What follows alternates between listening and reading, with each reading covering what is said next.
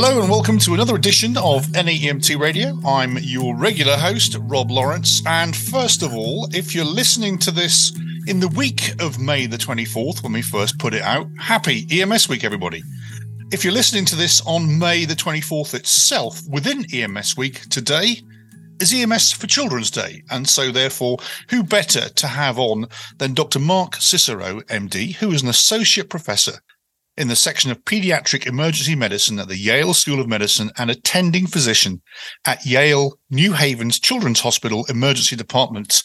Dr. Cicero, welcome and happy EMS week. Thank you so much for the opportunity, Rob, and for the welcome, and happy EMS for Children's Day to you and to all our listeners. Excellent. This is an important day. And first of all, I'm delighted that when NAEMT and others created a day each day to celebrate and observe something, obviously it's vitally important to think about EMS for children.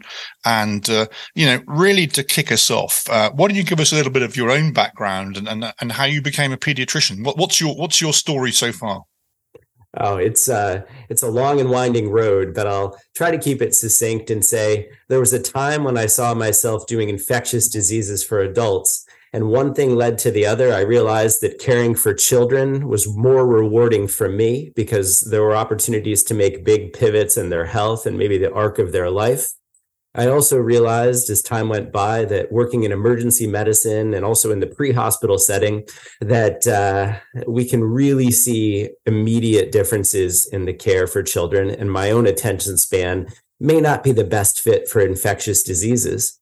And then I started working in disaster preparedness and disaster education. And my chosen audience and learners for that was pediatrics residents and emergency medicine residents, because that was a group I knew. And someone took me under their wing and said, this is all very good, but if you really want to make a difference in the care of children in disasters, work with folks in EMS, work with paramedics and EMTs, because there's an opportunity to make a change and to really impact for the good of children where they've become ill and injured. So that gave me a clue as to my next question, right? So, your work at the EMS for Children's Innovation and Improvement Center's Disaster Preparedness Work Group. Tell us all about that. Sure. The EMSC, Innovations and Improvement, is a nationwide opportunity to improve the care of children. And when it comes to disasters, that work group partners with other national players like the National Pediatric Disaster Coalition, the ASPR's National Advisory Committee on Children in Disasters, and then the Pediatric Pandemic Network, which is a network of 10 different children's hospitals and 3 networks that came together to improve the care of children in disasters and also improving everyday readiness. So when we think about your question in the EIIC, it all works together to break down the silos of disaster preparedness. We recognize that disasters are ultimately local events, and for the first 72 hours, 96 hours after the next hurricane that hits Connecticut, after the next widespread earthquake, that there'll be a need to be ready on the ground. But national readiness, breaking down silos, thinking about preparedness and having a plan is really the emphasis of all of those disaster entities that we've been talking about. So some of my favorite planning things you've kind of touched on there. Of course, we shouldn't be exchanging our business cards on the day of the disaster. Familiarity always helps. And so just under those two kind of headings, how are you addressing that in the various bits of work that you're doing? Sure. We realize that a lot of times disaster preparedness, disaster science, that federal efforts like the National Disaster Management System, that there haven't been as many communications among these organizations as there could be. We need to break down the academic piece, the after the fact evaluation of the data, and also learn from folks out in the field, the first set of EMTs and paramedics who arrive on the scene, and learn about what resources they used, what worked, what didn't work, and then disseminate that information across the networks. So I'll give an example and say that the Pediatric Pandemic Network is currently standing up a resource central. Listeners should be able to access the first version of this summer. So, for example, let's say you're an EMS medical director in Indiana who wants to learn about tornado response and how children can be sheltered successfully. You could, in this resource central, look at tornadoes, pediatrics, and EMS response, and ultimately get some resources that are relevant to the needs of your learners and also for planning. So that's a way to break down silos and disseminate the information that's already available, so that if you are that EMS medical director, that EMS leader, that you don't need to recreate the resources. Wonderful. And again, for those that ever worked for me when I was an EMS chief, of course, I will tell you that tell anybody that listening that communications is always the first battle. And therefore, you're clearly working away towards solving that. And so I'm kind of starting wide, and I'm going to really narrow down as we sort of get into the discussion. But that's the kind of the pre-planning aspect of what you're doing. But let's kind of sort of focus into sort of agency and organizational level. And within each agency, obviously, you should be paying attention to not just adults, but obviously children. And so what do you recommend for an EMS agency in terms of preparing, dealing, and working with children? Are there any kind of top tips, particularly, I think, around, emergency care coordinators for pediatrics? Absolutely. I've given some thought to this question and some general thoughts, but also some very specific ones that EMS agencies could put into place today on EMS for Children Day. We'll start with the concern, the anxiety that's often provoked by a pediatric emergency. I think we've done a disservice in EMS with this idea that children aren't just little adults. I think that within that old statement, there's the idea that children aren't just little adults, but let's break that down. Children are very similar to adults, is kind of implied in there. And we have to remember that if a child is hypoxic, almost always oxygen is a great choice. We have to remember that trauma has the same risks as far as hypothermia, hemorrhage, and the like, as far as children, and that we need to think about practicing our skills to improve the care of children. So remembering that children are more similar to adults than different from them. Sure, there are airway differences.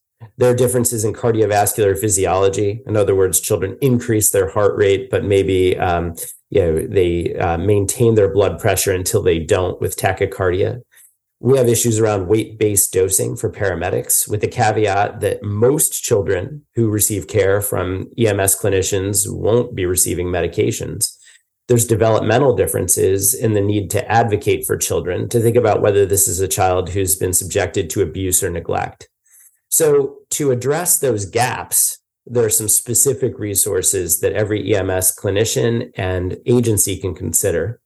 First, I'd recommend having an app or a length-based tape, or if you will, a hand-based system that helps someone remember how to care for a child, what normal weights are, what the appropriate needs are for intravenous fluids and the like, and having that app and practicing with it. We'll talk about simulation education in just a little bit, but it's enough to have the app, but also it's only enough if we use that app or that length-based tape or other resource and we practice with it. Because if it's months between critical pediatric patients and a person's a paramedic or an EMT, remembering how to use that assistant is going to be a bit of a challenge if they haven't practiced with it. Next, it's important to have a set of protocols for pediatric patients, and that those protocols are adjacent to the same, let's say, respiratory distress or asystole protocol that is used for adults. That way, we have some traffic as far as eyeballs for seeing those protocols, and there's opportunities to practice them. And that emphasizes the concepts that are used both for adults and for children. So having a set of protocols. Next, I like to say, if you're worried, don't worry alone. Practice with your direct medical oversight. Some of these suggestions I'm making may be more practical than others for specific EMS agencies, but having a good relationship with your direct medical oversight, with your EMS medical director, or if you're fortunate to have an associate EMS medical director for children, to work with that person with the medical direction, the indirect medical direction for the protocols, but reaching out to the receiving facility that's going to care for that child, to the emergency physician who'll be receiving the child. If there are questions and if you're worried, don't worry alone. Use direct medical oversight. And then finally, there are other resources. Use your partner. The veteran EMT that the less experienced paramedic might be working with might know some tips and tricks to calm a child or to manage the airway. And also, I'd encourage EMS providers to work with the parents who know their child well. Some parents are experts in the care of children with complex medical issues, or just the management of their asthma or their behavioral health concerns. And parents often, but not always, can be a great resource for parents. So I hope those specific tips, protocols, reaching out to direct medical oversight, having a system like an app, a length-based tape, a hand-based system, using your resources like your partner and the parents can be some ways to demystify the care of children and also bridge some knowledge gaps and feel more comfortable delivering high-quality care. You see, I was sitting there writing all that down, and of course, it's the rule of P's, okay? So, practicing pediatric protocol prevents poor performance and include parents and partners. So there Absolutely. We are. If you want to take anything away, that was, says how I memorize stuff. So there we are. I alliterate everything.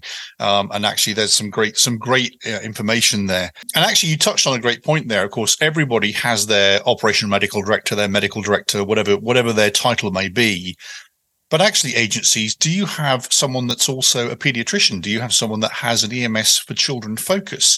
And I think there you made a great point. Well, thank you for that. And there's a number of different ways to enhance the pediatric knowledge, both in the moment for the care of a child and beforehand. So you had touched on pediatric emergency care coordinators, and I'd like to spend a good amount of time speaking about them specifically.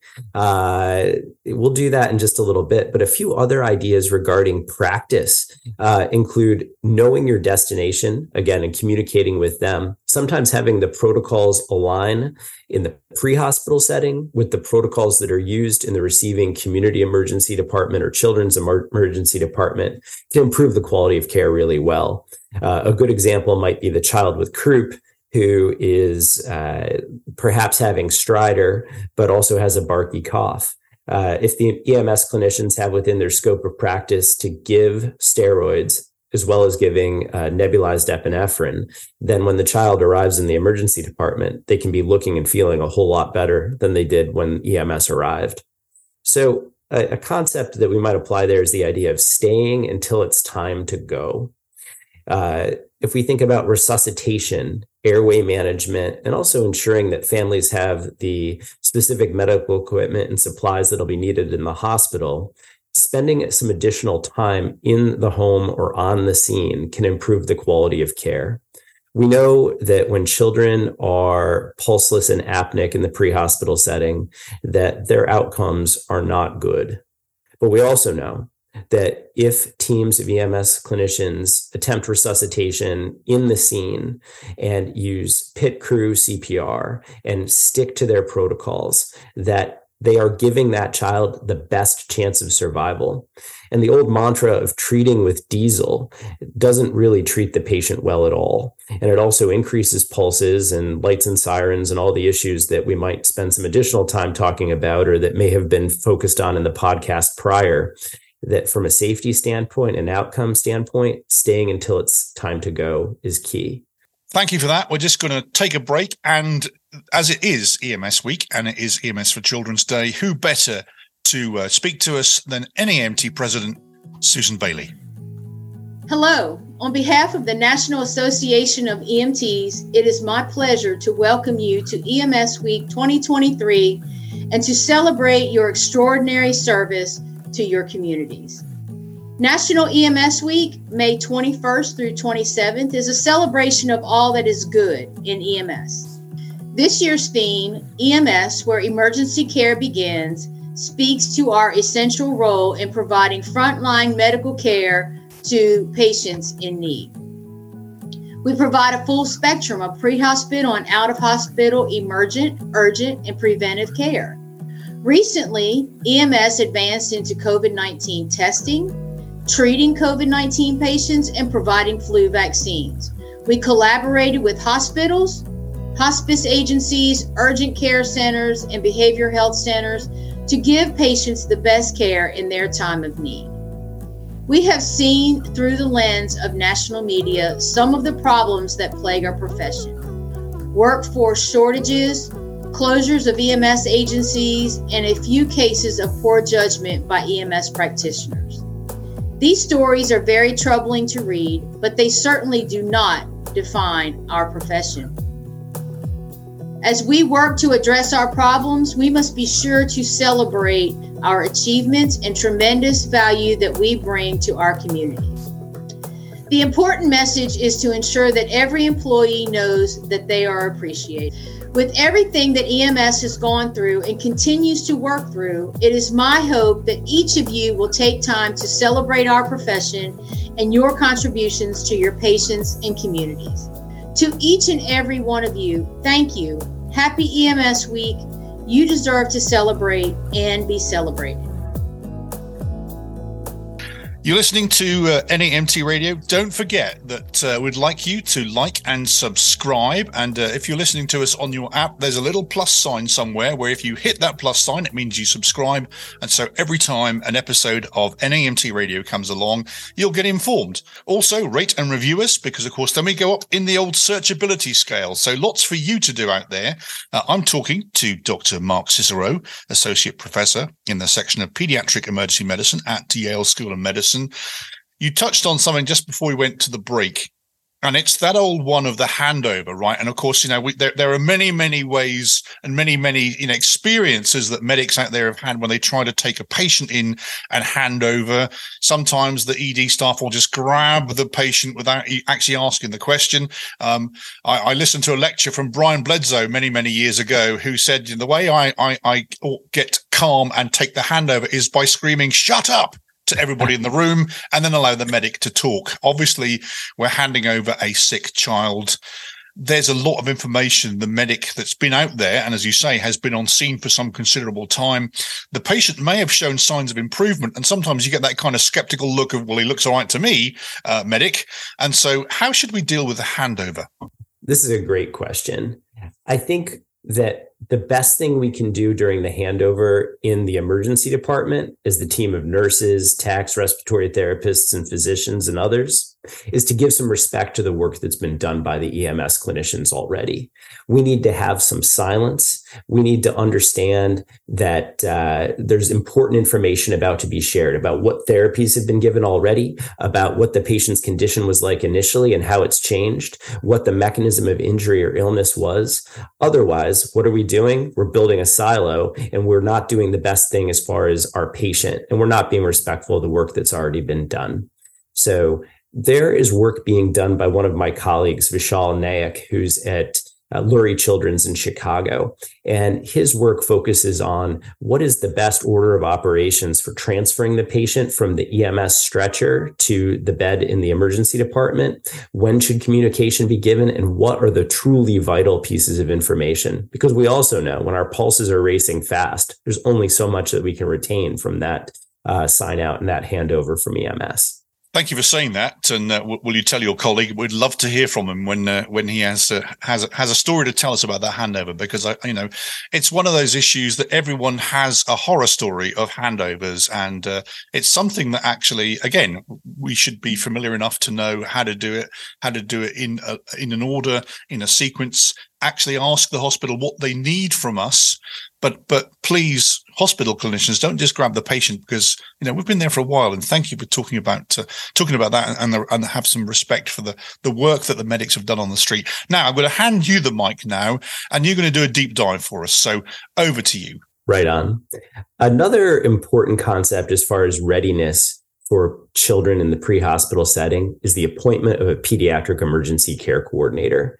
Having someone in an EMS agency who takes on the role of EMS education, for children, understanding what's happening with equipment changes, protocol changes, ensuring quality improvement, and doing case review can be a great way to move forward pediatric readiness. When we think about the initiative for pediatric pre-hospital readiness across the country, one of the performance metrics is having someone in the role of pediatric emergency care coordinator. The idea of having a PEC or a pediatric champion is an old one at this point. It dates back at least to the Institute of Medicine report from 2006, 2007 called Growing Pains. And in it, there's an idea that having someone responsible makes a difference. However, it was only about 4 years ago that a number of my colleagues across the country and our group at Yale had the opportunities to take on projects that were funded by HRSA and by Emergency Medical Services for Children. These projects look at how PECs do their work, the influence of PECs in the care of children, the quality of care in the pre-hospital setting, and ultimately outcomes. And there are a lot of different models for how PEC work is done. A PEC might be someone who works within one agency and is also an EMT or a paramedic who takes shifts and works alongside their colleagues. The PEC may be an EMS leader, a chief, an education officer who does simulations. And I'll talk about simulations in just a little bit. For some of our rural agencies, we've done work in Vermont. Having a PEC who works for a number of different agencies and does the training and the quality improvement when the call volume for children might not be that high can be a good model. And then also PECs can partner with their state EMSC partnership with their EMS for Children manager to disseminate education, resources, and some of those pediatric care aids that we talked about earlier in the podcast. I'll take a moment and talk about a specific resource that agencies can use and that PECs can take off the shelf and help improve the comfort level for care of children and the quality of care. And that's called SimBox. I'll encourage listeners to do a search for SimBox, SIMBOX EMS.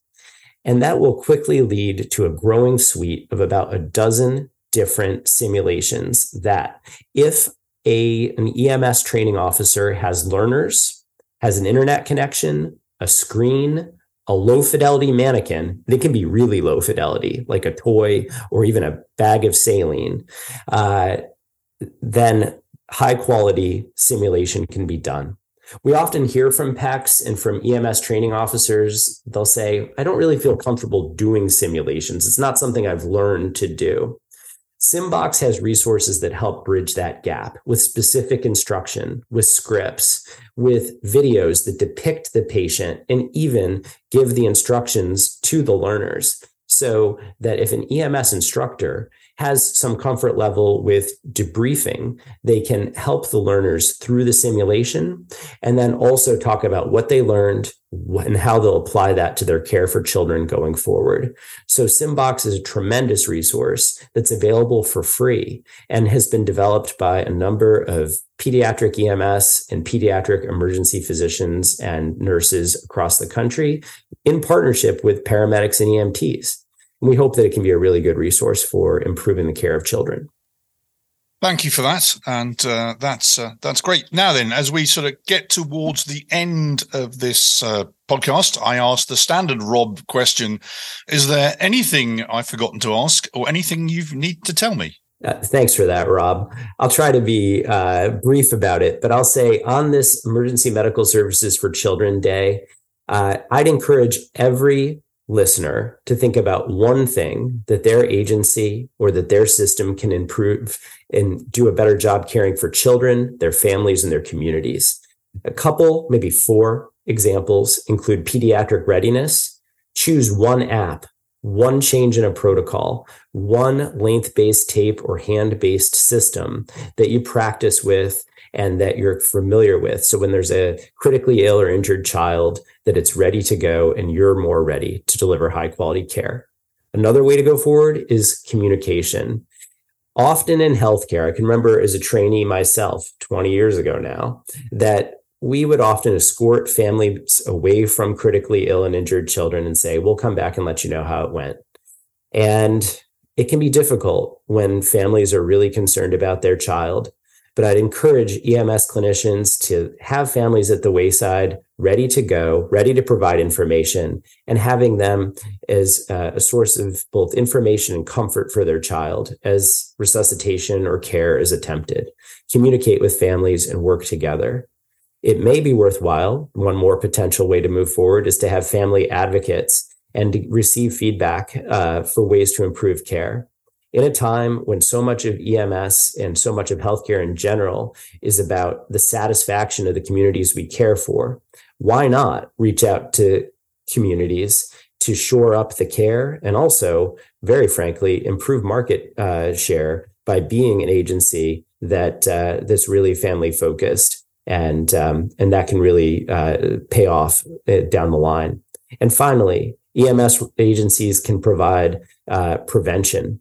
When we're not caring for children in the pre-hospital setting, mobile integrated health, community paramedicine for children, and outreach to communities and schools can be a fantastic way to promote safety so there isn't a critically injured or ill child in the first place. Those are exceptionally wise words. And of course, giving the medic feedback on, the good that they did, the wholesome nature of what they provide as a service, I think is absolutely critical because, sometimes you have to get in, hand the patient over and then get on to the next call. And you sometimes lose sight of what just happened. And coming out of the pandemic where we have the kind of mixture of low staffing levels, high call volume means you're on the go all the time. And sometimes you don't get that opportunity to receive, the information of what you've just done. And so I think creating a feedback loop is absolutely critical. And again, because it does contribute to provide a burnout, the stress of the job, sometimes the not knowing just what you've done does contribute to that. So I think it's all part and parcel of the bigger picture. So today, thank you so much for coming on the podcast. Those are some exceptionally great pearls of wisdom, which we will share far and wide. As it is EMS for Children's Week, as it is EMS Week, what's your final thought? Rob, thank you so much for the opportunity to speak with you today and to speak with the listenership. I think the biggest take home here is what we do in EMS makes a difference. And there's a tremendous opportunity for EMTs and paramedics and others in EMS to make a difference in the lives of children and their families. The preparation matters. The work that's done matters. And the advocacy, the care, and the dedication is critical to the outcomes for children who are ill and injured. Finally, how can we follow you, get in touch, and indeed follow some of the programs that you are working with? Absolutely. I can be reached at mark.cicero@yale.edu. I'm a bit of a Luddite when it comes to Twitter and other platforms. And listeners can also reach our programs via the websites that are available in the show notes. Indeed, and all of the stuff that we've talked about will be available in the show notes, so you can click on and educate yourself on everything that you've heard about today. Dr. Mark Cicero, thank you very much. I hope you'll come back and talk to us again as the NAEMT radio podcast grows in stature, listenership, and content. But for the moment, thank you so much indeed, and happy EMS Week and happy EMS for Children's Day. It's been a pleasure. I'd be happy to return, and happy EMS for Children Day to you all. That was another edition of NAEMT Radio Podcast. We'll be back again soon with some equally great and compelling guests. For the moment, I've been Rob Lawrence. This has been NAEMT Radio, and until next time, bye for now.